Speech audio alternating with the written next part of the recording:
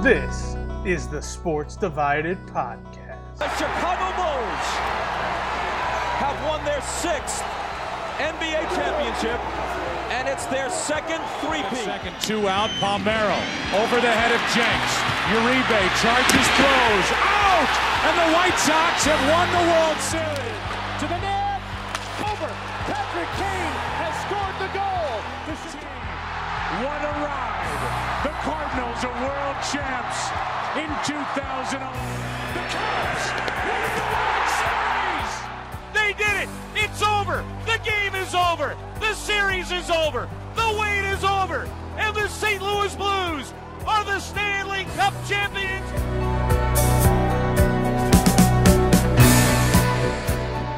My mother-in-law used to like Willie McGee because she used to call him that 5 Irishman. He still walks the same. He's got that little like. Got that. Yep. But you get guys like that, like Lee Smith. Still takes Lee Smith about a half an hour to get into the ballpark.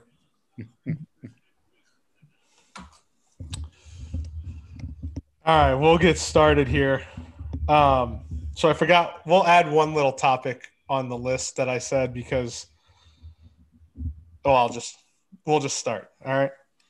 So I guess we gave the kiss of death to Loyola last week when we talked about how Porter Moser will never leave unless it's a Michigan, Ohio State, Indiana type of job, since Oklahoma came calling the big basketball school of Oklahoma.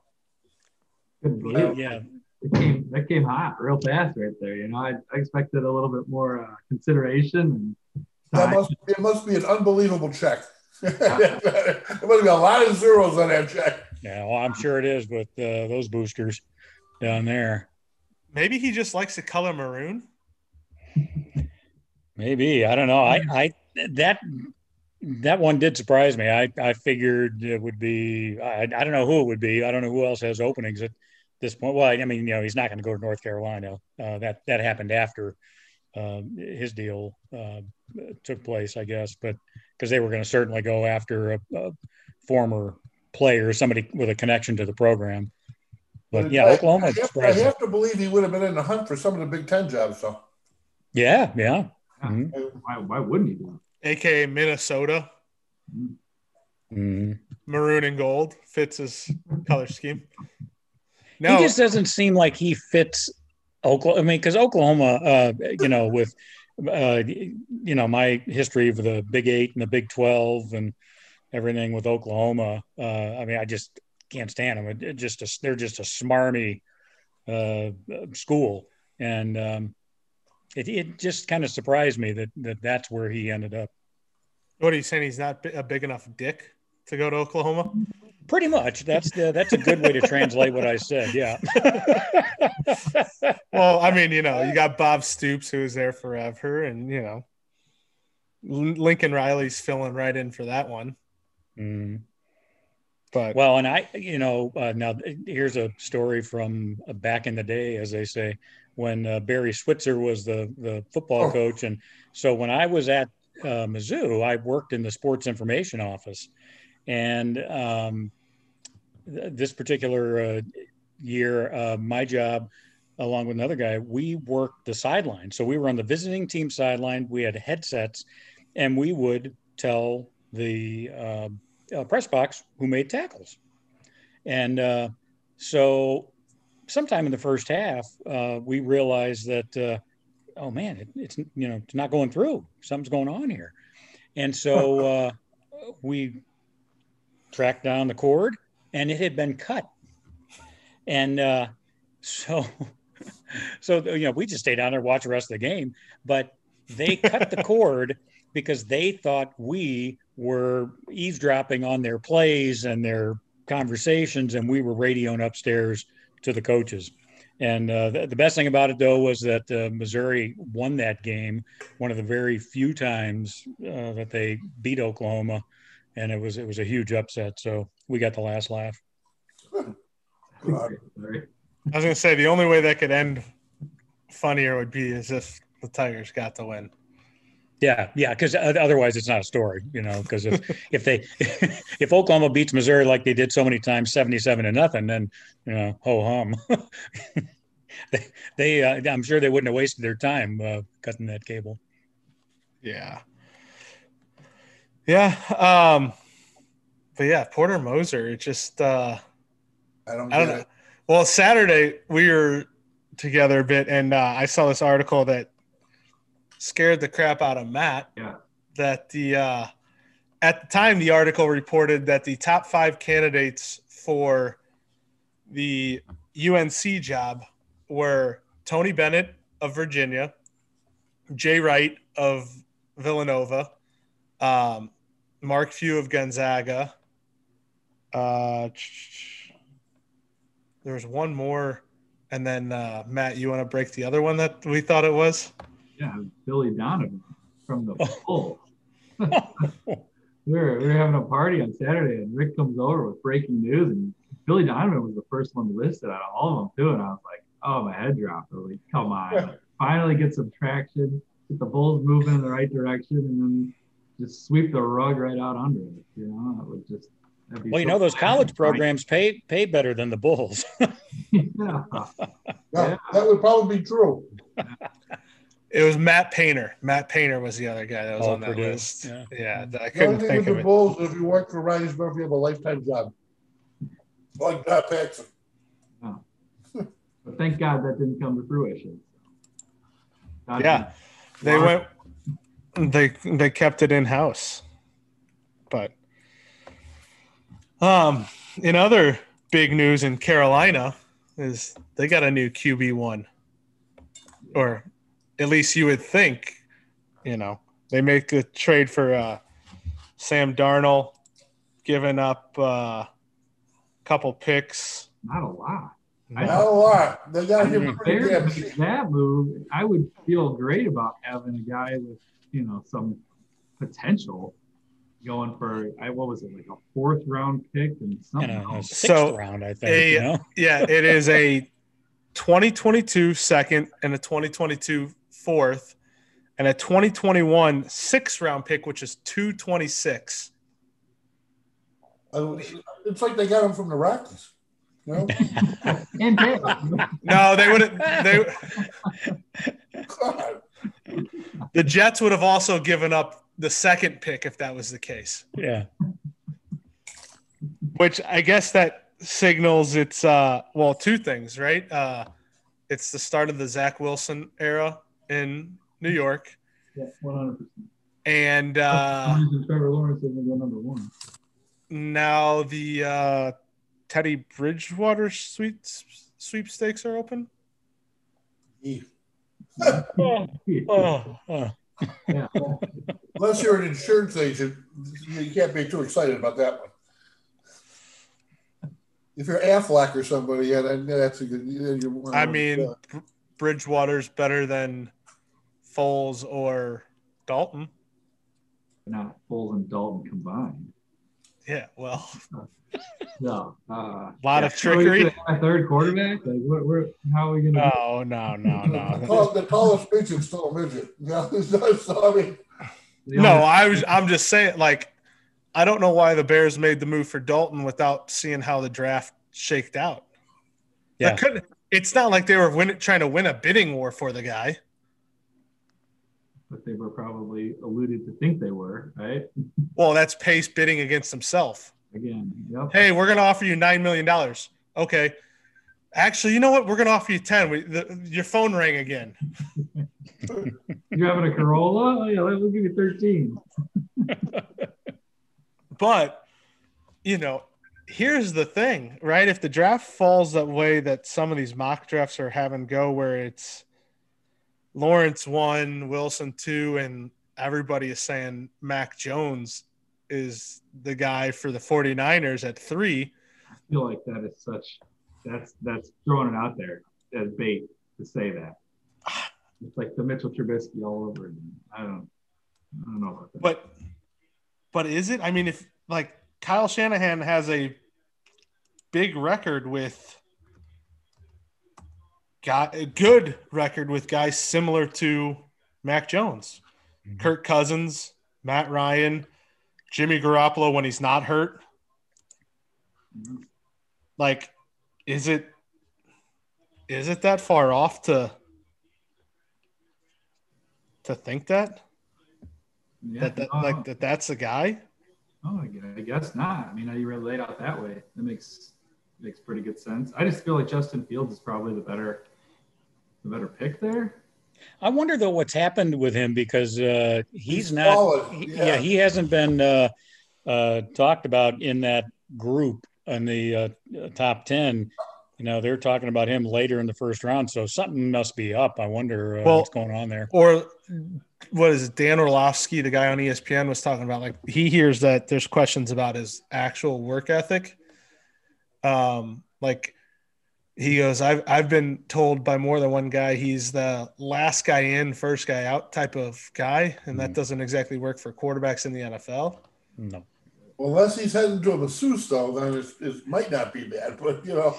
Well, but so then you look at it, right? Unless there's a trade at 4, or I don't see Atlanta taking Justin Fields.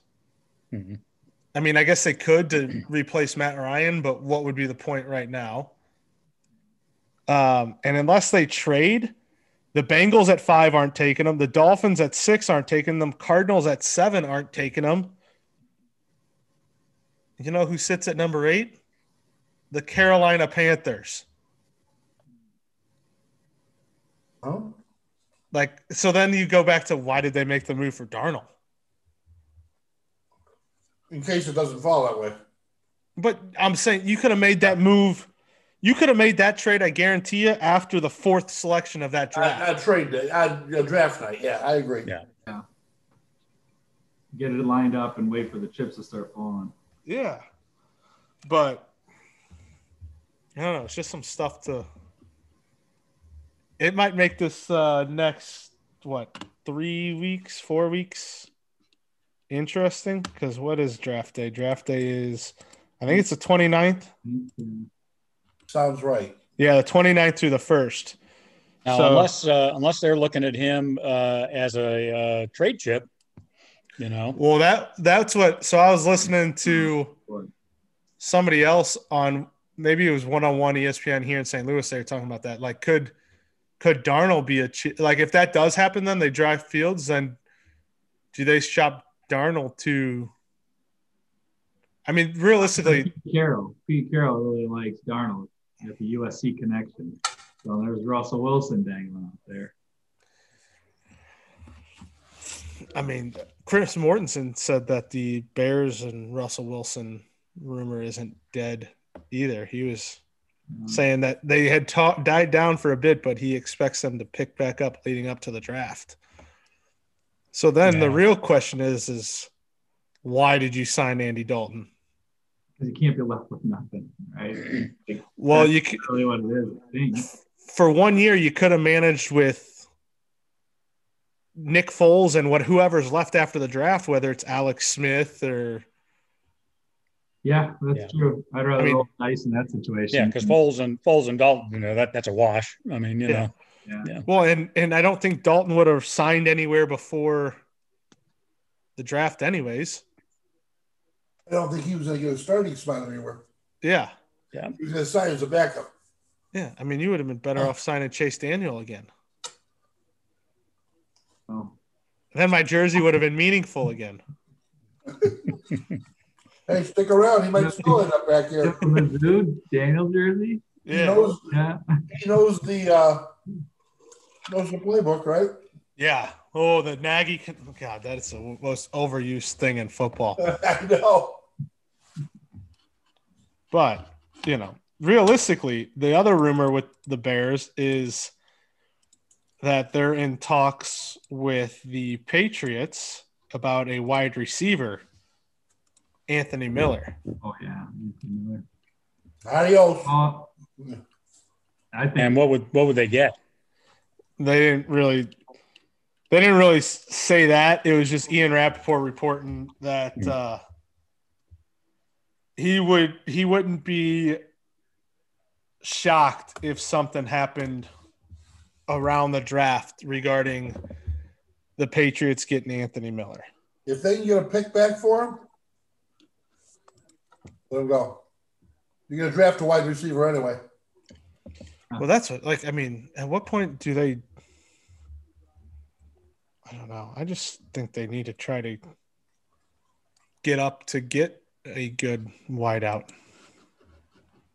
Like, not one that just kind of falls to you, you know. I think the kid out of Florida got a shot at getting to him. Tony, was it Tony? Maybe. Let me see. It's a possibility. Well, Darnell Mooney looks pretty good. And you still have Allen Robinson, whether you actually play, sign the franchise tag. So he's going to play or be traded for something. Then you got Mooney.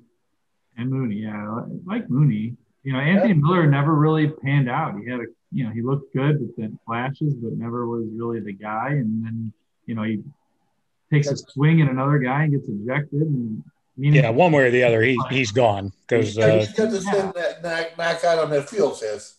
He's lazy. Yeah. So, I'd be more than happy to have him show him the door.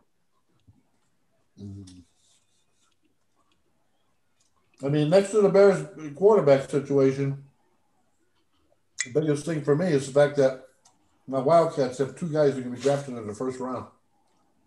Yeah, well, that offensive lineman, he's going top 10. Yeah. He can go 5. Yeah.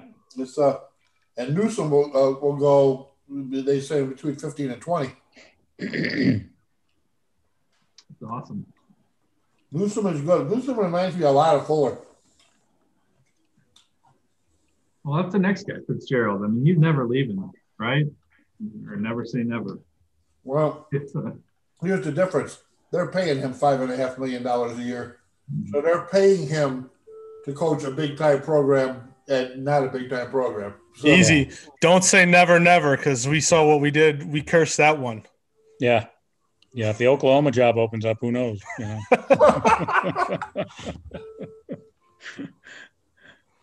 Well, I mean, so if you look at where the Bears sit, right, and some of these guys that they have going right around them, like what would it take to climb 4 spots, do you think?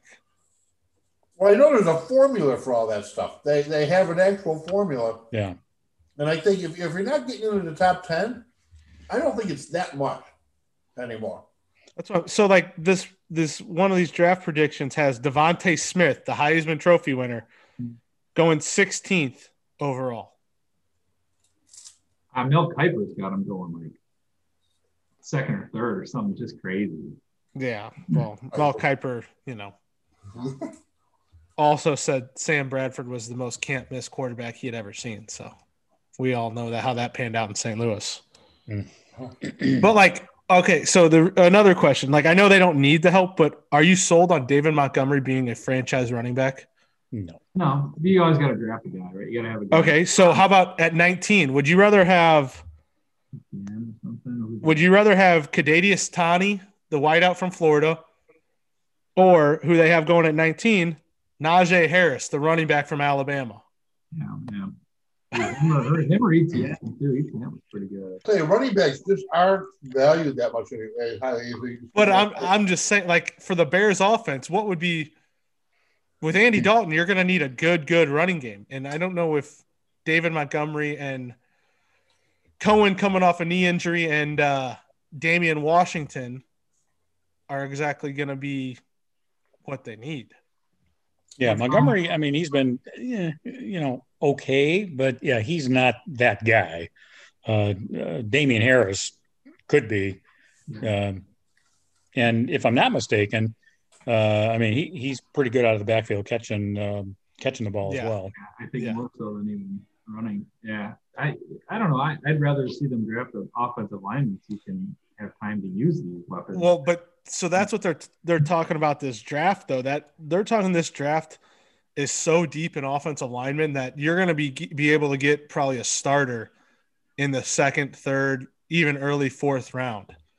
So that's why I don't think offensive line is the there's not a whole lot of them going in the first round, I think, unless they think they're going to be like absolute studs going in the top 10 type of thing. Like, you know, after guys like Slater from Northwestern, and then the guy out of Oregon, what is it, Sawali or whatever. Yeah, there's only a couple that are looking to be stars. Yeah, you don't need a star. No, you need a quality starter. Is what you and that's what they keep saying is in, you know, the late second, third, early fourth round is a bunch of those type of guys. Now, did you guys see the report earlier this week? Somebody was projecting that the Bears would take a cornerback, and his name escapes me at the moment, but because they lost Fuller, boy, I'm like, man, I think they need to go for an offensive lineman, because it doesn't matter who you have at running back if you don't, and who you have at quarterback if you can't protect the quarterback and you can't block for the running back. And I understand they need to replace Fuller, but boy, oh boy, I'd be concerned if I was a Bears fan going cornerback in the first round. Unless it's truly a game changer, I don't think that's a position yet. Or they're trying to play to the Chicago market and take Newsome. Hey, I watched Newsome. Newsome is awesome. I just don't think at his position they have more need than that. I think. Yeah. Newsome's going to be he'll be an all-pro. It's just matter. I mean, he's led the Big Ten in interceptions, I think, 3 years in a row. These guys making those one-handed ones last year and stuff like that. So he's pretty damn good, and he's physical, and he's been healthy, which is the other thing. He doesn't get hurt. He doesn't get nicked up and stuff. But as much as I love to see the kid play for the Bears, there's other needs I'd rather see them address. Mm-hmm. Yeah, I mean they just invested in Jalen Johnson. Jalen Johnson is his name. The other cornerback. Yeah, I mean he's pretty solid. I know you too, but I mean they invested a high pick in him. I believe it was. Well, his big deal was they got him. Didn't they get him in the third round or whatever? Because he was hurt all the time. He was and they took the flyer on him because if he could stay healthy, he was all that and a slice of cheese, but he couldn't stay healthy. Yeah, he was right out of Utah. He was second round, 50th overall. Right, he had was it right shoulder? He had a right shoulder injury or something, and missed pro day and the combine or something. Wasn't that? Because he was originally projected as a first rounder. But he likes to hit the crap out of people, and eventually you keep doing that, you're gonna hurt yourself a little.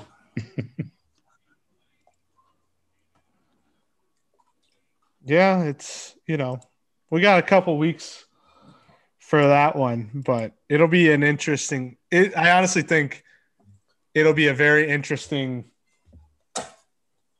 2.5 weeks with this, with constant talk about, oh, what does this mean? What does that mean? Like, what happens if – a lot of posturing going on right now. Well, I was going to say, what happens if Teddy Bridgewater gets traded to Denver? Sorry, Mizzou and Drew Lock, but like that's it's just more. I don't. They might not be massive moves and stuff, but I feel like this offseason in the NFL is like 3 off seasons ago in the NHL, and what this offseason is going to be in the NHL before the expansion draft. For some reason, like people are just going to be shuffling people around because I don't really know why. In the NFL, it's not like they're going to have an expansion draft, but yeah, there are going to be a lot of moving parts in the next couple of weeks. And I'm curious. I think there might be more trades on draft night than usual. That'll be interesting to see. Well, I was going to say that's what we were hoping for last year, and we didn't get anything. Yeah, it was a snooze fest. Yeah. So hopefully, this will be the year that fireworks happen from the get-go. Well, the interesting thing is, you listen to all the talking we've done, the one quarterback name that hasn't come up was really hot here a few weeks ago. Trey Lance. Yeah. I think his stock is dropping also. Right. It skyrocketed, right? He was going to go late in the first round, middle of late, and then it went up to, he was like one of the top 3 to go, and then now he's dropping back down. He might be available when the Bears draft, but if he is at that point, you start wondering, okay, why? Or if it's close. Yeah, well, yeah, that's true. But I still wouldn't hate to see them go, because, last year they passed on Jalen Hurts, and rightfully so. I don't think he's like a great player, but I would feel a lot better going into this year with Jalen Hurts as their starting quarterback than Foles Dalton combo. At least there's some potential there. True. Well, I mean, and they passed on Deshaun Watson and Patrick Mahomes, and I don't want to go. Why do we got to keep doing that? Aaron Rodgers. A lot of people got to get in line for that one. Yeah. Well, maybe we'll have to do a Thursday, April 29th. We'll schedule our podcast now, and we can do quick hits. Yeah. Well, we'll do a little, quick reactions on the draft. Well, the first round is going to be the most. That's going to be the most exciting because it's just is the quarterback frenzy going to continue? Well, yeah, that's what I want to know. Like, our team's going to panic and somebody's going to trade up to – that's what it is, right? So 1, 2, 3 are set. Yep. When the Falcons pop up on 4, our team's going to panic and be like, oh, my God, we got to go get our guy now. And then it's just going to be a free-for-all. Or the Falcons are in a good spot. Yeah. They're a very good spot. Yeah, they really are. Well, and they could be even a better spot if they want to open up some of their guys for let's be real. It's probably about time that they completely rebuild. So when do you open up the floor for Julio Jones and, Boy, really?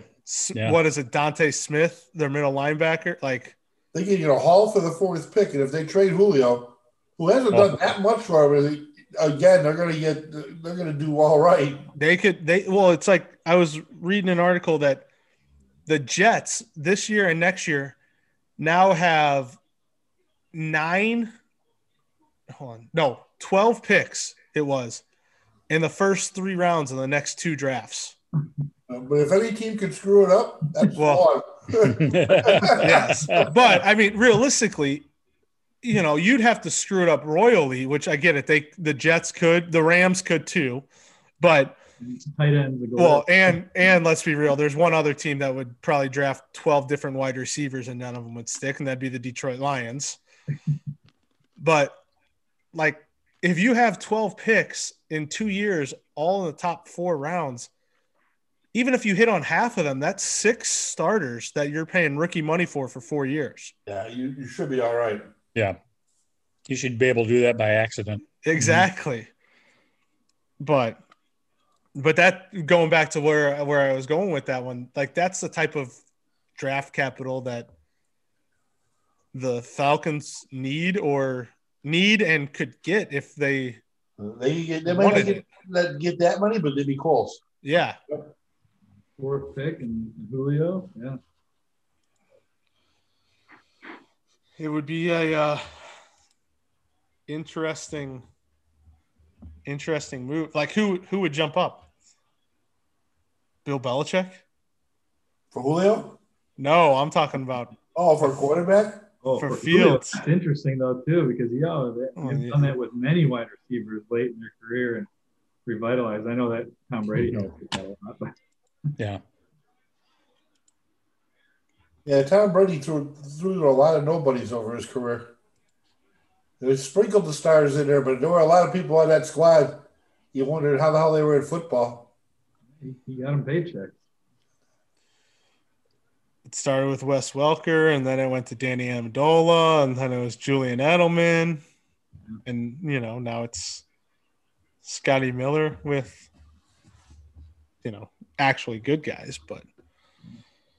But so we'll move on to check in on everybody's predictions a week in, the overreaction Oh, here I've got a question. Way too early. Who did Milwaukee trade?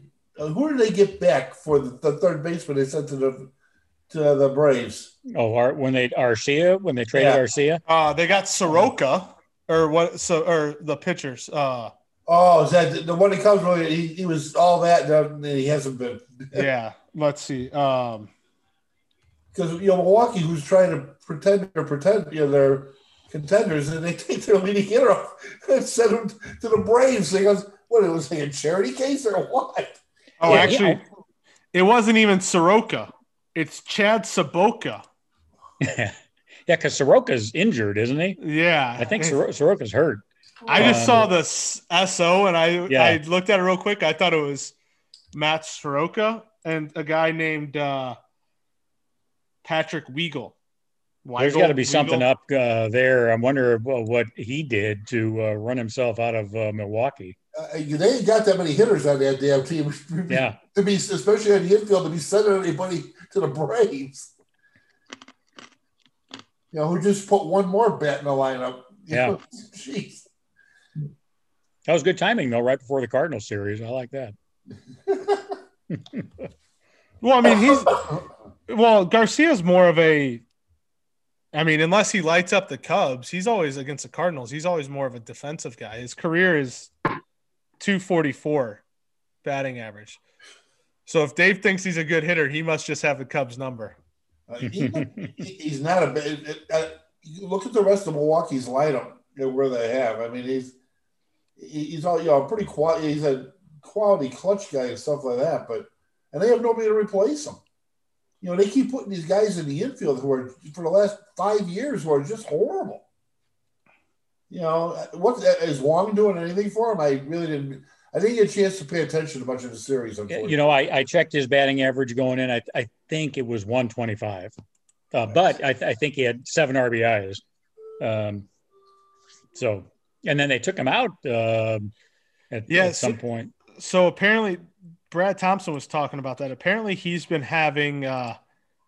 So he's always worn contacts, and he's starting to have like the Tommy Pham thing, and Troy Gloss had it here. Like his contacts just, I guess, are making his eyes extra watery, and they're not working. I don't know. So he's got something going on. Maybe it's just allergies. Maybe he's allergic to all the yeast in the air from the beer in Miller Stadium. Or the brats. It's got a brat version. All the grease in the air. Yeah, it's either they're too watery or in many cases having worn contact lenses, maybe too dry. Yeah. That can be, trying to hit a 100 mile an hour fastball with dry contacts or your eyes tearing up. Yeah, not good. Yeah. So actually this year he's hitting 105, 3 stolen bases, no RBIs, but in spring he had 9 RBIs. Oh, no RBI. Oh, okay. Well, in spring, Jack Peterson had 9 home runs too. So yeah, it'll be the All-Star break before he's got 9 now.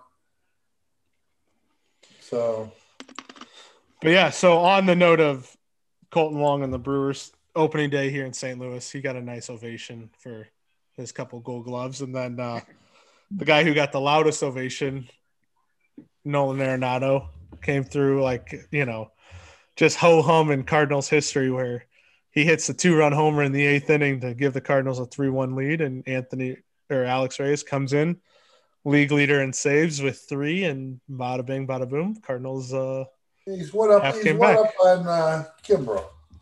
Yeah, well, that's nice for the Cardinals, and they you got to be happy they're 5-2, right? But boy, I don't know. As I'm watching these games or checking on my phone, a lot of strikeouts, a lot of weak contact, and Carpenter. Really, there's only one team in our division that could, in my opinion, right now is hitting. And that's Cincinnati's going bonkers. It's right now. That's a scary proposition that's there, but you got to get them off a winning streak. I think they're like on the edge between blowing it up completely or going for it. And I think because a lot of their deals are up this year. Yeah, but they don't have anything to put in packages to go for it. Like their team's their team. Yeah, that's it. They don't have much of prospects to.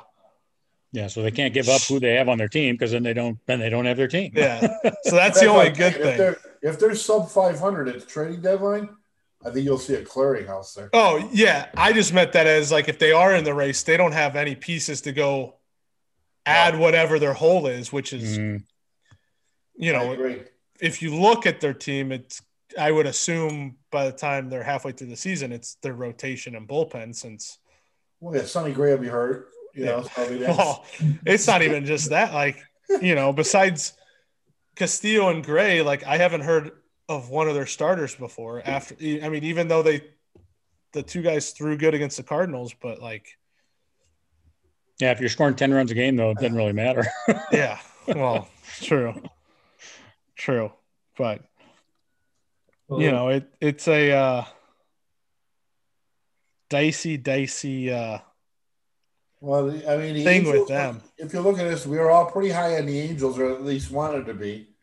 They're 4-2, stuff like that. And thanks to the White Sox. They've got to stay healthy. There's no question. But they got a shot. The Astros looked better than I thought they were going to be. Yeah. Didn't some of us pick the A's? Did any of us pick the A's? Because they got off to a real slow start. Yeah, they won at 6. I saw that. The Sox are kind of how I thought they were going to be a little bit. And the fact that when you get to 3 and 4 and 5, it's not so much 3, but 4 and 5 pitching. Yeah, let's talk about 3. 3 went today, home opener. So Lance Lynn going 9 strong, 11 strikeouts, gave up no run. Well, he's going to have to because Keuchel doesn't look like himself. Giolito doesn't look like himself right now, which is kind of scary. Yeah. I mean, right now, Lynn looks like the best pitcher on the team. That may not last. It may not last, but it's. Yeah, he may not be the best pitcher, but watch Dylan Cease. Lynn will be the most consistent pitcher by the end of the season. Man, I watched Cease do what he did for 5 years in the Cubs minors, and since he's been with the Sox, the man just cannot throw a strike. I mean, sometimes it's just a mental block, and he doesn't miss by a little. He doesn't even give the umpire a chance. It reminds me of the Cubs had the kid Underwood. Same thing. He's throwing 99, 100, but there were times he'd throw 12 pitches in a row out of his own. I mean, it's just, what are you going to do? So they finally let him go. Ricky Vaughn. So there you go. The real question is how far off are 3 of us going to potentially be on our NL MVP if he's seriously hurt? He's getting an MRI today. Tatis. Oh my gosh, yeah. Tatis. Oh yeah. Yeah. So now what I read though was that they said he doesn't need surgery, but was that pre-MRI or post-MRI? I just saw something that he was going to get an MRI. They scheduled him to go get an MRI today, so I didn't see anything after that. Yeah, well, I thought I heard torn labrum, but I think that maybe was a little early to know for sure. So it's not serious. Well, he can't pitch anymore. His pitching days are over. Darn. And there was the one other thing that opened my eyes a little bit. I don't remember big on a lot of the guys that come over here from Japan. Very few have worked out to be that well. That Ohtani is the real freaking deal when he's healthy. Mm-hmm. Oh God. Shoney Showtime. That should be his nickname. He hit a couple of balls. I watched a couple of those parts of those games against the Sox. He was hitting everything on the screws. It was like, it was just unreal, and then he pitched really well. I was going to say, that's the thing. He DH'd, then pitched, and then DH'd the next game again. Like you said, he could be the first ever guy who qualified for the Cy Young and the most valuable player. Yeah. He's the first ever to hit a home run and then throw a pitch over 100 miles an hour? Yeah, first one, yeah. The home run was like 116 or something when it left. That one he crushed. And he's throwing 100-mile-an-hour fastballs on the corner. I mean, it's like, wow. And he looks effortless. It looks like it just like he's not even putting the effort into it. It just flows. I was impressed with him. It's that lanky, whippy arm he's got. Yeah. But how far off are we on the AL East? I mean, the Baltimore Orioles and the Boston Red Sox. Didn't the Orioles start good last year? No, I don't think so. Last year or the year before? I don't think so. I don't know. They'll fall off here soon, though. Well, yeah, I'm not anticipating them to be around. Well, I didn't mention it at the time, but I was like this close to picking the Orioles. Well, if you look at the East, though, Rick, you're talking about the last place team is a game and a half out. I know. I was just joking because, you know, like you got guys teams that we thought were going to be bad, aka the Miami Marlins, 1-6, the Pirates, who the Cardinals have not got the pleasure of playing yet. Like the Cubs have played 4 times now. Mm-hmm. Yeah, Pirates are saving their good games for you.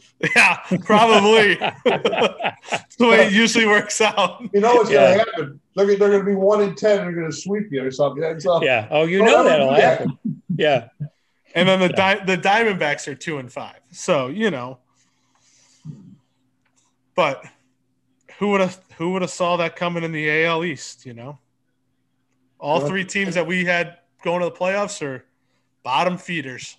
And the Twins are off to a 5-2 start as usual. Yeah. Nelson Cruz is hitting everything in sight. How about, did you guys see that the home run, the grand slam he hit? I didn't see it.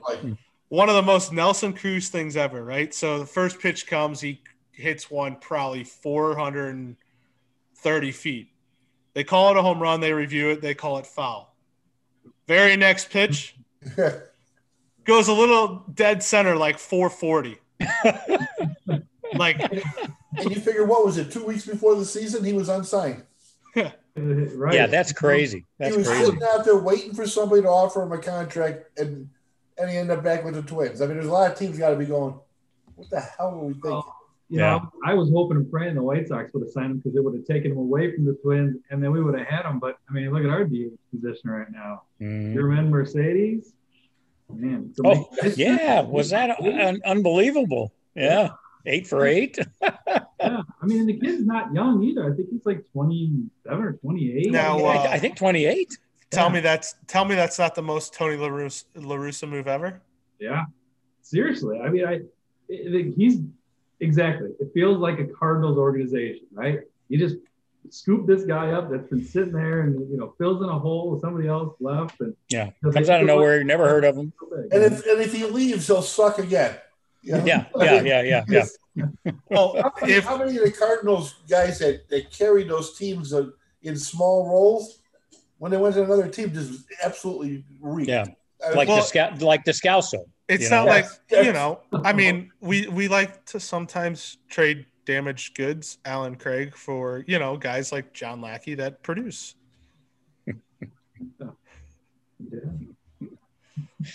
I mean, you know, it's not so much that, you know, they just suck. We just get rid of them at the right time, you know. It's just we can see their downslide. And isn't that the most important scouting though? Is internal scouting? That's really, you got to know your own players before you know. Boy, absolutely, yeah. Something the Cardinals are, you know, pretty good at. You know, you got now. Do they still miss? Yeah, we should have no issues in right field. We should have Randy Arozarena, a potential. Yeah. And think about Luke Voigt, you know, yikes.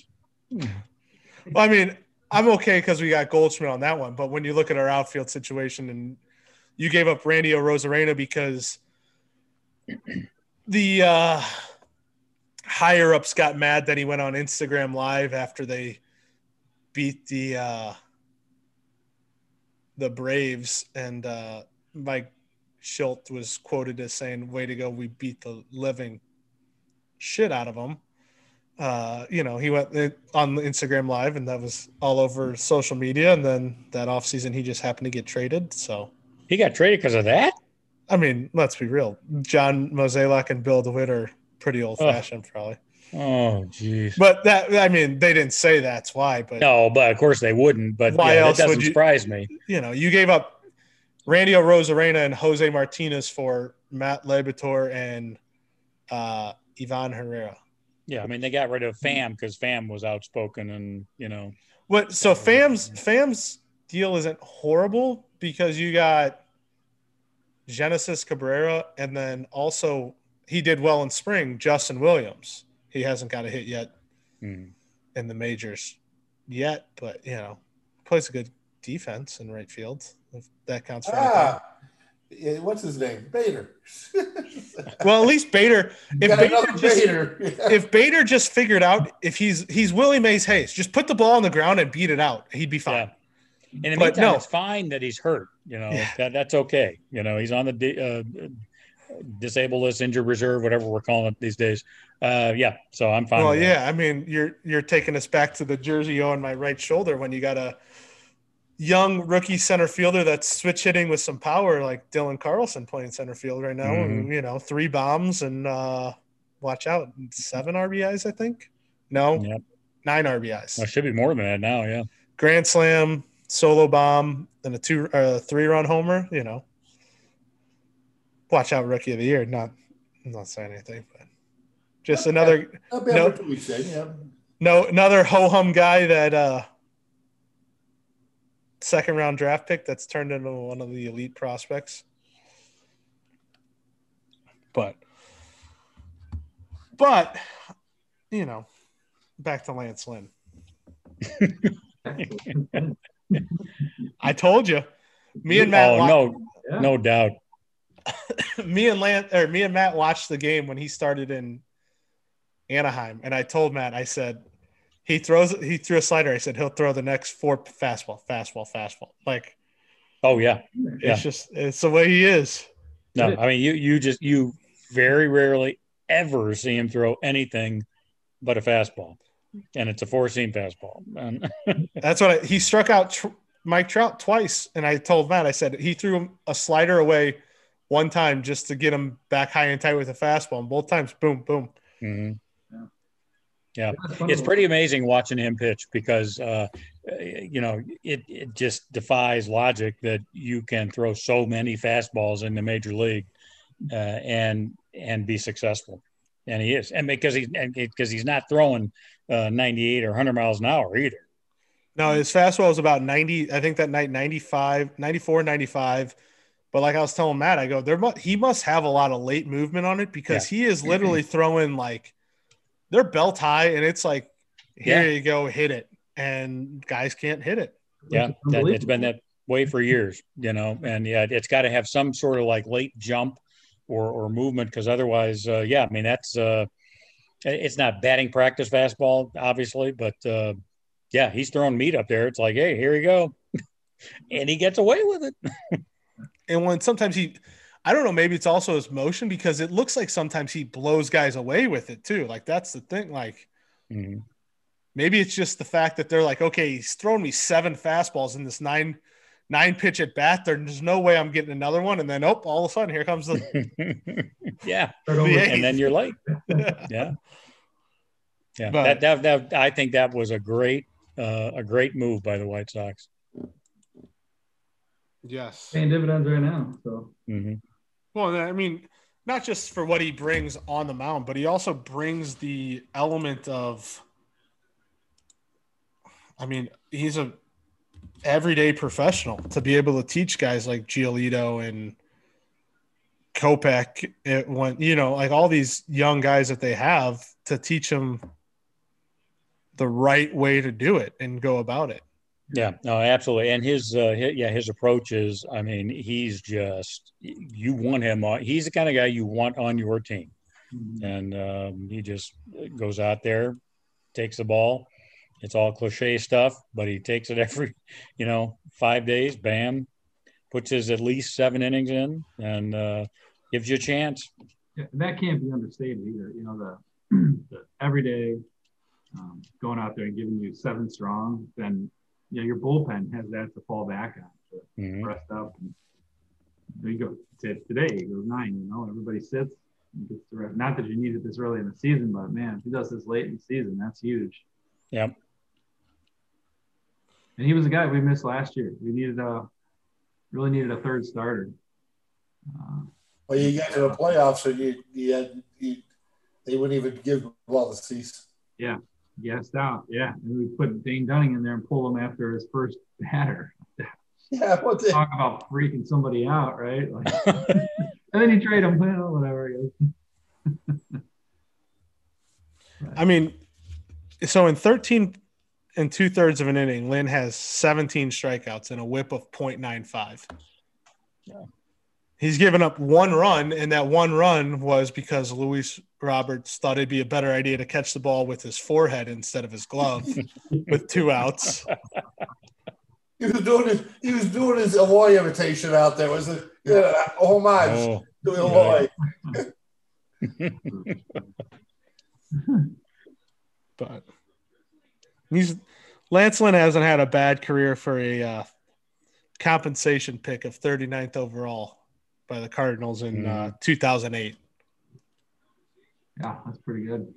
You look at some of these guys like him, and you look at Hendricks when the Cubs pulled him off of Texas's roster, and he was basically almost a throw-in, and stuff like that. And you wonder how these guys stay hidden for as long as they do, and then they come out and they just all they do is win. It's forever. Well, if you don't throw upper 90s, you don't get a look, and you're not taken seriously. Yeah. Well, it's not always about stuff, it's about character. And I look at Mark Burley, same kind of thing, like I don't know when he was, I don't even know when he was drafted, but it was late. But you need to get those guys that just know how to win, want to win, and just compete. That's what they call the intangibles, right? That's not on paper. It's just what you got inside you. Well, yeah, there's no substitute for whether you want to call it desire or, heart, or that like never say die type of attitude. Never stopping. Yeah. The guys, you think back to some of the guys over the years, and some of them, it seems that the Cubs got to be a lot of times at the middle or end of their career or whatever. Like the guys like the Juan Pierre types, and everywhere he went, all he did was lead the team in hits, lead the team in stolen bases. And again, first guy in the state ballpark, last guy to leave. He was never going to be the guy that was going to cost you a game because he was unprepared. Yep. It's where you just got to find those guys, or you look at a Zobrist or somebody who's, he's just, when his career is over, he's just going to look like a very, very average ball player. Yeah. And he got a couple of rings with different teams, and he was instrumental in both of those teams winning. Mm-hmm. So no coincidence on the Cubs that their lineup failed to mesh the minute Zobrist wasn't playing anymore. Yeah. Well, you think about hockey. I mean, teams that win the cup, certainly you have to have your superstars, your really good players, but it's those third and fourth line players that make the difference when you win the cup. It's that kind of thing. It is. So 1998, 38th round, 1,139th overall out of Jefferson Community College was Mark Burley. 1,000? 1,139th. That's pretty amazing. Out of Jeffco. Out of Jeffco. Not even Lindenwood University. Jefferson Community College. Does that even exist anymore? Yeah. It's actually like probably the best baseball school in St. Louis, college-wise. Oh my gosh. But wow. It's just not a four-year university. So guys go there and then they move on. I don't know the last time they had a guy drafted out of Jefferson Junior College, but Well, because usually they end up somewhere else beforehand. Exactly. So yeah. Yeah. But yeah, made his major league debut at the age of 21 on July 16th, 2000.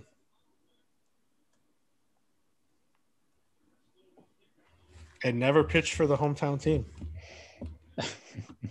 That's sad a little bit, Yeah, that's kind of a Cardinal tradition, Burley, Scherzer, if you're from St. Louis, you're prohibited from pitching for the Cardinals, Pitching, yeah, hitting, we might find a way to get you in there, Bernard Gilkey. Yeah, or we'll get rid of you, Luke Voigt. So. Or have you be a iconic member of MLB history, David Freese. True. Yeah. But speaking of trades and acquisitions, the NHL trade deadline is Monday. So, that being said, I see the Hawks and Blues sit in very similar positions in that third place in their divisions are not within the window anymore at this point. You're 10, 12 points back in those. The only thing with the Blues in the third place division is we play Minnesota 7 more times. So that's a total of 14 points. That's the only – if it was anybody else that we didn't play 7 more times, I would say it's out of reach. But technically, I would say it's – yeah, you have that in your control. Yes, yes. Now, that being said, even if the Blues won 14 points out of them, Minnesota might win enough games to – keep themselves afloat above it. But in the meantime, you got to catch the Coyotes, right? Right now.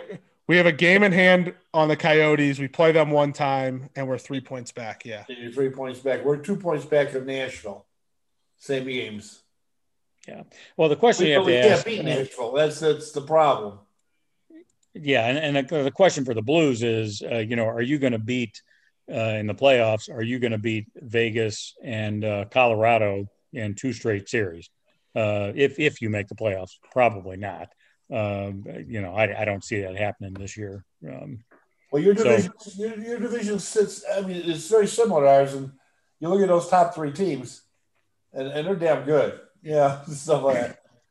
The only team that the Hawks the Hawks play much better against Carolina than they do against Nashville. I mean, our record against Carolina is not awful, but Nashville, something happens. It's just the brain goes out and they cannot play against them.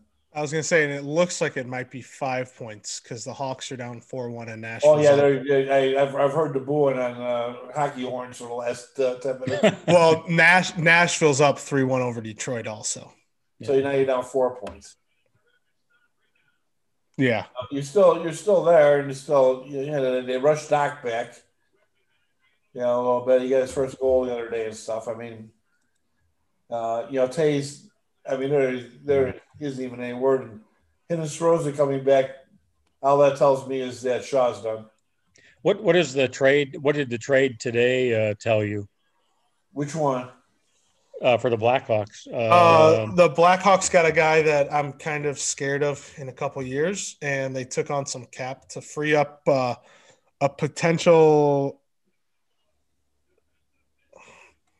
I wouldn't be surprised if the Blues trade Mike Hoffman back to a place that he has had success in Florida, and the Hawks ate about $2.5 million to free up some cap space. So maybe that could happen.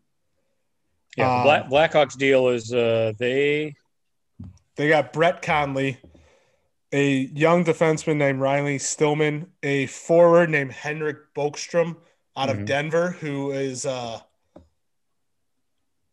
high-level skill, but hockey sense is not there. But he's got a lot of skill, and he could, if he figures it out, he could be very scary. Yeah, and they gave up Lucas Carlson and Lucas Wallmark. Yeah, and they also got no huge. No. No big names. The Hawks were already out there saying that they would use their cap flexibility to help them out in the long run if the assets permitted themselves. Yeah, because they also signed Hardman there, and he's size-wise a guy they could really. I mean, basically he's Jonathan Toews size-wise, and they're so small at center. They really do need some help and stuff like that. it'll be interesting to see. They signed him to a 2-year deal, and they're going to burn year one this year already. I mean, so he's either going to work out or he's not and stuff. But they seem to be fairly high on him. Good career at Boston College. Supposed to have good hockey sense, and he's physical, which is we need another guy in front of the net. That's where Pius Suter's done so well as a rookie, is he's willing to go to the net, and so he's got some skills without question. But he'll get out there and take the cross check in the back and stuff like that, and to screen the goalie. So it's I give them a lot of credit. They're trying to rebuild on the fly, and they're taking some flyers on some things that they don't all have to work out. I mean, you're not that far away if Lincoln is the real deal. If that's the whole, he's got to be. Because Subban sure as hell not, and there's nobody in the pipeline. So and it's so hard to go get a goalie. Anyway, I mean, you really got to find a team that's got two, and then you're going to get the older one, or the more expensive cap hit one. Yeah.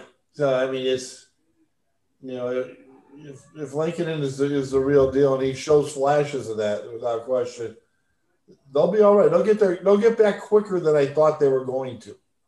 They were teetering there for a minute where they could have gone Detroit on us. But so back to Borgstrom, right? He's the guy that I would tell you would be for what the Blackhawks got back, he's the centerpiece. Yeah.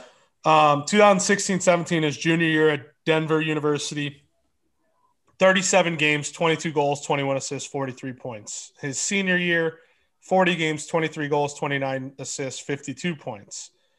Then he obviously came out pro, 4 games with the Panthers in 17-18, 1 goal. The next year, his actual rookie year in 50 games on a bad Panthers team, 8 goals, 10 assists. Then played in the AHL for 24 games, had 5 goals, 17 assists, 22 points. Last year, or 19-20, played 4 games with the Panthers, 41 games in the AHL, had 23 points. This year, he's over in Helsinki in the Finnish Elite League, 27 games, 11 goals, 8 assists, so 19 The Blackhawks points. love that league. That's Pius Suter. That's what's his name from last. Oh God, my brain's just out to lunch.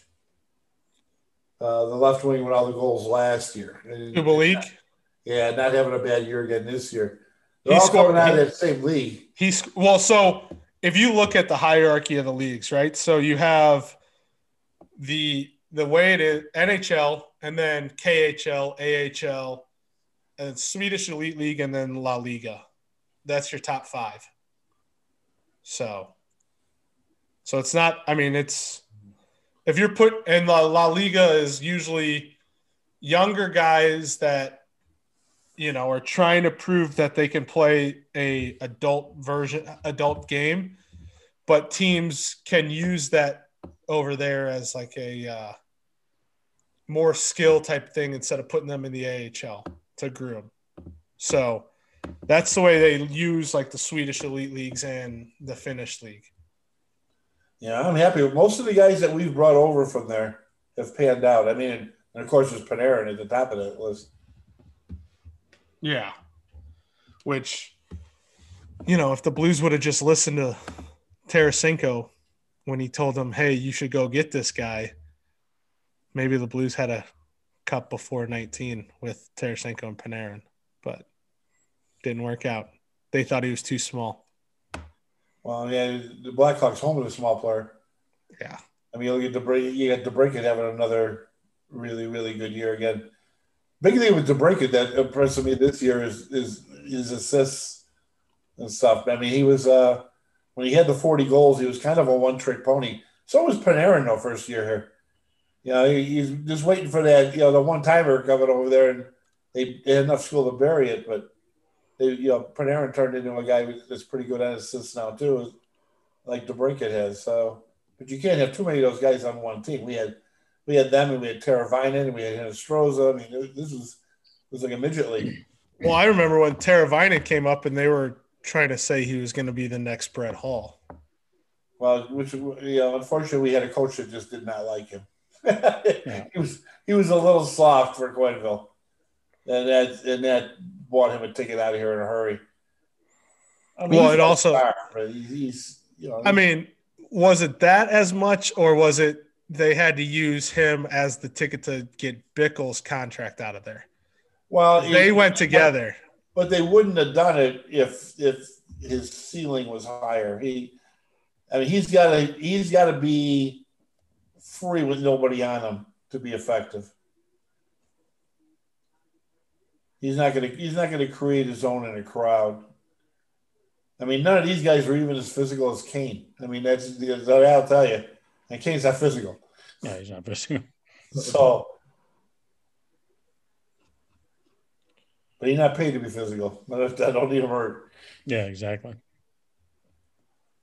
So, you said both on the outside looking in right now, but close enough to, just got to put a little streak together. That's all. Well, yeah, and today, the Blues yesterday, the Hawks today, how much one game right before the deadline could change the perspective of what you're going to do at the deadline also. Right? So the Blues went on and beat Vegas 3-1.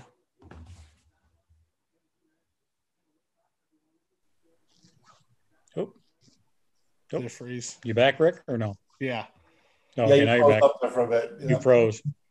Great. I just had this big spiel too. You guys probably didn't hear anything, right? Somebody censored it. Well, so what I was saying is how big of a difference the game right before the deadline really is, right? So the Blues, all the talk was, the Blues are going to sell off Bozak and sell off Hoffman, maybe Schwartz, maybe Dunn, yada yada yada. And then they go out and, I wouldn't say handily beat Vegas, but beat Vegas.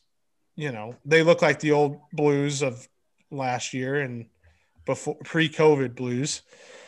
And now the talk is, okay, well, they're going to probably still ship out Hoffman, but what defenseman are they going to go to get to help with the run? And like a 4-1 loss like this for the Hawks could be more of a, all right, yep, packing it in, who we selling? Yeah, but the game right before this, they dominated Dallas. I mean, Dallas was never in that game. It was. I haven't been able to watch today's to know whether or not. I mean, the Hawks lost that one game last week where they outshot whoever it was by 30 shots. And it just, a couple crossbars, couple this, couple that, a few extra penalties, and voila, you dominate the game, dominate ice time, dominate face. They won every facet of the game, almost 2-1, and lost the game. I mean, you're going to get one of those once in a while, but and Dallas is a pretty good team. I mean, that's why I was surprised we dominated the way we did the game before this. But Dallas, see, that seems to be their. If you look at them, this year, everybody's been talking about they had all those games in hand. Some of those are starting to go away, and they're still a 500 club. Yeah, it's a tough call. I mean, what do you do? Because all these games are in the NHL are close. I mean, most of them. I mean, even the games, the Blues lost to Vegas 3 times over the last couple of weeks, 5-1, 5-1, 6-1. But the 2 5-1 games were 2-1 games in the third period. And then you pull the goalie, you give up. Empty net goals and that sort of thing. It was just like a 10-minute span where in one of those games, Vegas scored 3 goals in 5.5 minutes. And it was like, okay, now it's just airs out. I mean, that was the 6-1 game was not close, but the other 5-1 games were not 5-1 games. And so, it's not like you're the Blues. You're looking at this like you got to blow it up. On the other hand, I mean, what do you do if you want to make the playoffs, and if you want to do well in the playoffs, then what are your moves? I don't know what that is, because they've had, I think their deal is they've had so many injuries, and they just haven't had the lines set for the year, and not to mention, forget the injuries, but going into the season. You lost Pietrangelo, you're bringing in Krug, and so you have a lot of adjustments. And Falk this year is playing great. Last year it was like, oh my God, why we get this guy? So you wonder if that's the case with Torrey Krug as well. And so I don't know. I'm not sure what you have with the Blues. I think you got to look at all that stuff, like you said. And, for the Hawks, you got to look at the fact they opened the season. You talk about lines not being settled. They opened the season by the day before opening day. Their top three centers were all out. One of which has never come back. A Hall of Fame center, and then you got Doc, who's the future, and he missed over half the season. So how do you set your line? It's the same thing. And so you water down, you're taking a winger and putting him in the center, now you're taking away his straight. I mean, to be able to survive all those, if you're young enough, and I think both teams are probably young enough to, you keep rebuilding. If you miss the playoffs by a point or something like that, yeah, it sucks and stuff like that. But you don't blow it up and drop back another 2 years again and stuff. If you're young enough where it's, we get this guy back next year, we get this guy back next year. These guys all put one more year in the NHL on them. You got to stick to it. Now, if you're down where Minnesota or Detroit or any of those are, you just what the hell you do. Yeah, I mean, there are teams that they need to not necessarily blow it up, or they're rebuilding. I think you're also like teams like the Hawks. I think even if the Hawks make the playoffs, they're not going to win the cup. Well, no. But now the Blues, I'm not so sure about. Because they have many of the same pieces that they had from 2 years ago, and if you get on a roll, who knows? Well, it all depends. It depends on one position. Yeah. Well, Binnington had a big game yesterday, and for the first time in a year and a half, he had a press conference where you're like, oh, does he have his attitude and swagger back? Because he got asked the question, and he turned to the reporter and he just said, yeah, I'm getting tired of you guys always asking the same questions about goals. So I'm just done giving them up. And they said something else. He goes, yeah, whatever. We're coming for you.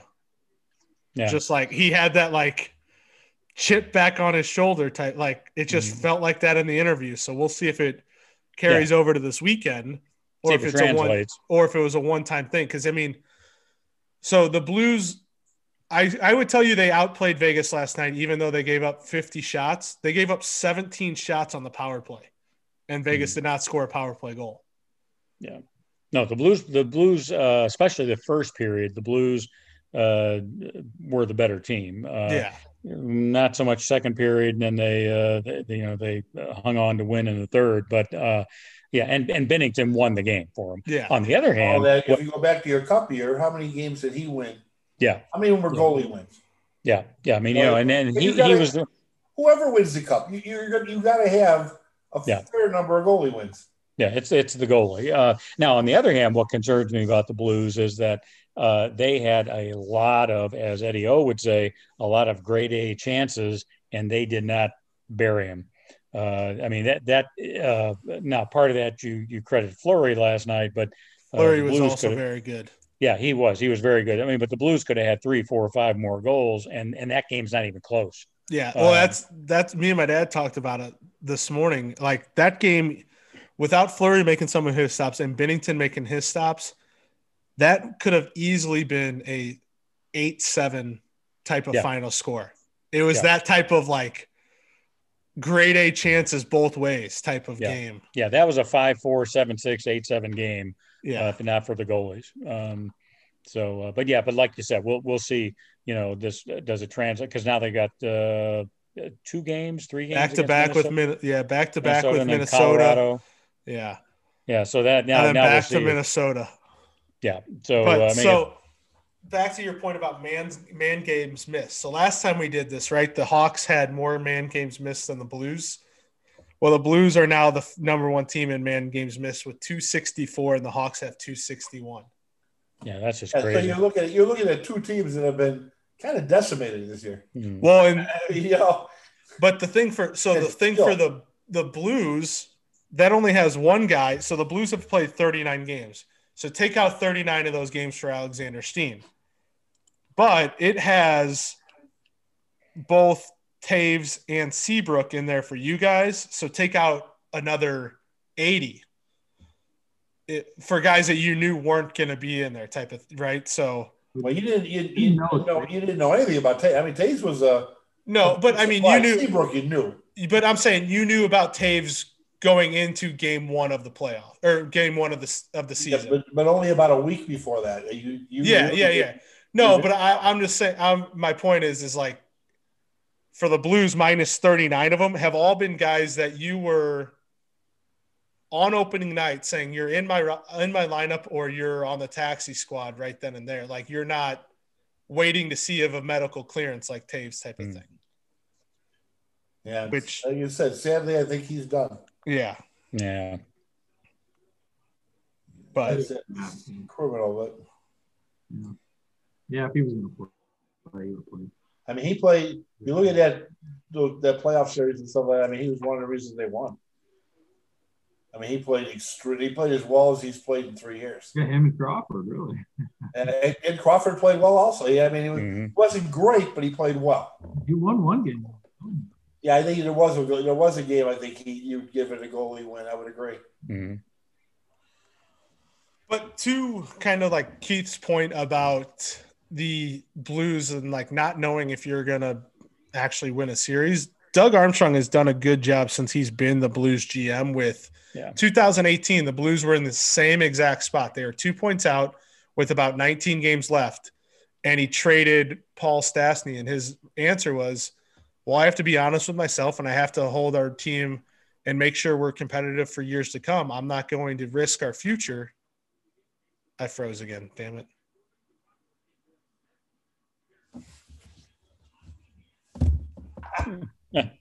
I knew I froze. I saw it. I'm like, I just went on a nice rant.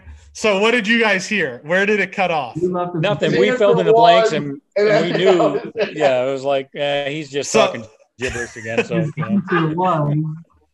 so what I was saying is Doug Armstrong has done a good job of being real with himself about like what's going on with the Blues.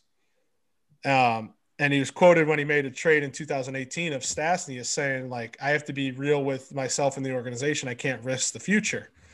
So he traded Paul Stastny, got a first-round pick that ended up becoming Dominic Bach. Dominic Bach turned into Justin Falk. But, you know, he didn't give up this farm for a potential just to make the playoffs type of guy. Yeah. And he was able to pull off the O'Reilly trade. And then, you know, next year history was made, as the Blues said. But yeah, I wouldn't count out the Blues just because, again, I mean, it's not like they're ready to blow things up, and if Armstrong does a couple things, you know, and now they finally are at a point where you know, they have most of their players back, and perhaps they can develop some consistency, but they certainly have to go on a run here. Yeah. You know. 5-1, by the way. Yeah, I heard it. I just heard the moaning. So, but yeah, no, it's a thing that, like, there's rumors out there that the Blues are in on Taylor Hall. I don't know if Doug Armstrong would give up what it would take to get Taylor Hall for a team that, you know, might not. That you're not for sure. They have to look at it exactly like you said. Bowman was looking at it. If there's a trade in there that's going to help you now and possibly in the future, you go ahead and do it. If it's a one-time shot for this year only, don't give up the farm. Yeah, you can't do that. You're too far out to bet it all on one player. You're not bringing in Ovechkin or something like that. You know, type thing. Yeah. You know, you don't want to sell any more of the future off for another 4 points or something. Yeah, and you also, I mean, you have to take into consideration, you know, salary cap issues. You got the expansion draft. I mean, you know, there are a lot of factors coming into play here.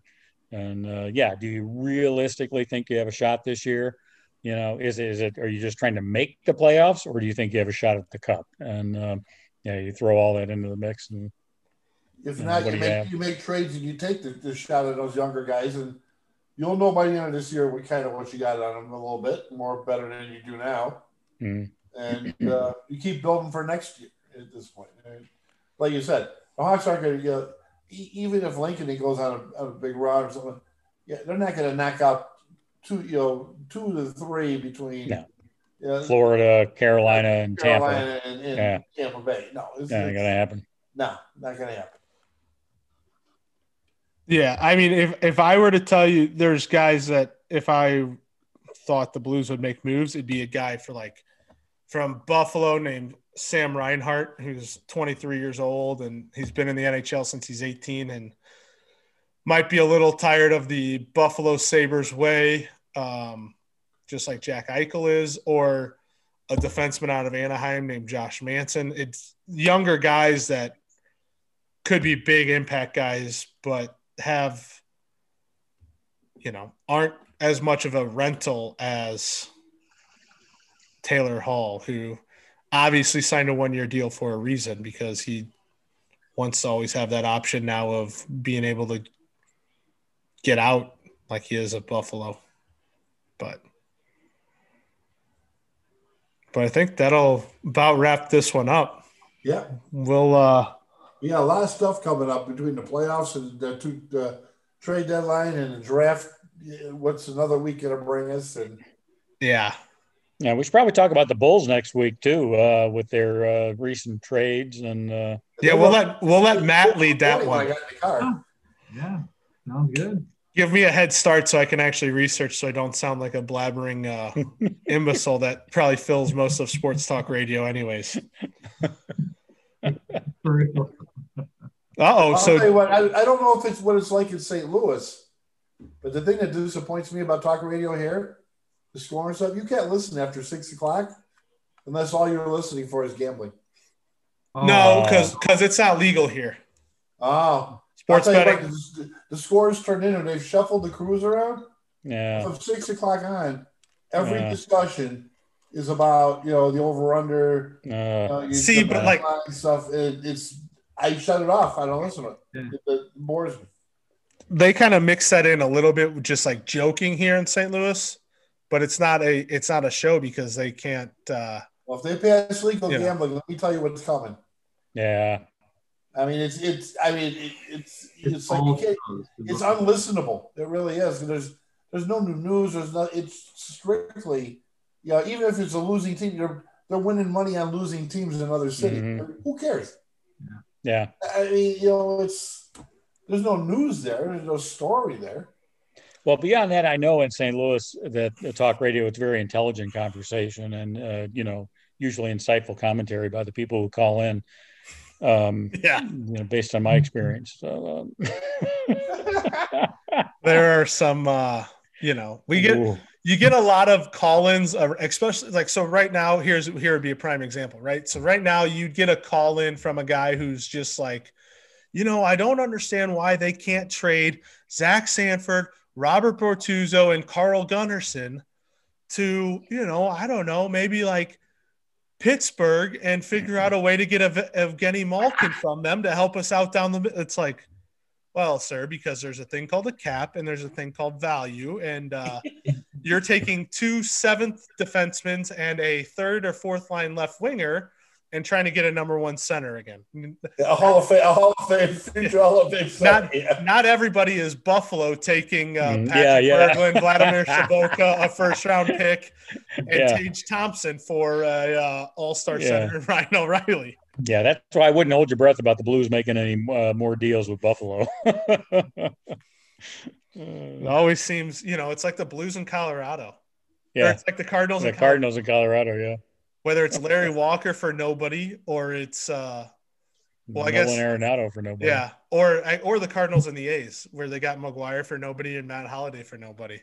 Those are 2 teams that they should probably just stop trying to trade with the Cubs had that going for a while with Pittsburgh. Ramos Ramirez. No, you guys weren't even giving up grade A prospects that didn't pan out like we were. The Pirates were just handing you guys. Well, I think our fans was just going over the roster and going, we'd like these 3 guys. Hey, we want to be your 4A team. You guys can call up anybody from our team at any time. That's how that really worked. It worked really well for a number of years. Oh, It was absolutely ridiculous. Yeah. I was like, well, I thought there was some sort of something going on there. It was like, man, I mean, what the Pirates got to be getting like some of the bucks, from the owner of the Pirates just happened to be a giant Cubs fan at heart when he was a kid. That's what happened. Yeah. He wanted to help break the curse. No doubt. It worked out. We picked up some really, really good ball players over the years. But, my favorite fan of all time helped out with that one. God rest Steve Bartman. If you really watch that, though, like Moses Lucia just went up and just kicked his ass, and come on, the ball was out of play. Bartman didn't reach into the field of play. Yeah. Well, and the issue, as has been discussed so many more, the issue wasn't that. It was that they botched the double play. Gonzalez botches a double play that hits him right in the chest. Yeah, I agree. But you know what? As a Cub fan, you knew that was coming. Yeah, you knew it was coming. Yeah, at the time, you just knew it. You just knew. When it happened, you went, "There you go." Yep, that's it. Mm-hmm. And then Josh Beckett was magical in Game 7. Yeah, I remember when Beckett was all that, boy. Yeah, he was. Well, injuries on him, too. That Marlins team had some absolute studs. Yes, they did. Miguel Cabrera, Luis Castillo. Hey, you know what the funny thing is? Like 4 of those guys on that Marlins team came through King County. They were King County juniors. Oh, wow. Mm-hmm. Was Renteria on that team? The left-handed pitcher. No, Renteria was here in St. Louis at that time. Yeah, okay. Oh, God, I can't think of his name now. The Cubs owned him, and then they let him go, and he became an all-star. Lefty. It'll dawn on me. But, yeah, they all came through when the Marlins had King County Cougars for like 8 or 9 years.